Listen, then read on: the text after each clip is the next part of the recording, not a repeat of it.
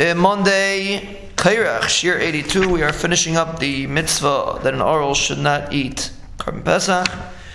And let's say a person has a Zochar or an Eved that he has to be mal, and he made a Shliach to be mal him.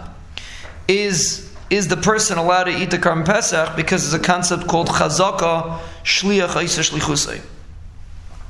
So that's a big discussion. The Minchas Chinuch says, if we're seimich on a chazaka that a shliach does is shlichus min haTorah, and pashtus when it comes to min haTorah, it could be we're not seimich on it.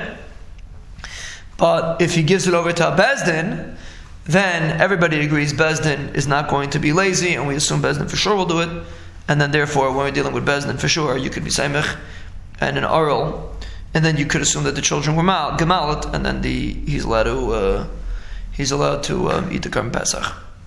This lav of Arel and the asay of milas charav that are ma'akev are also neig in Pesach Sheni.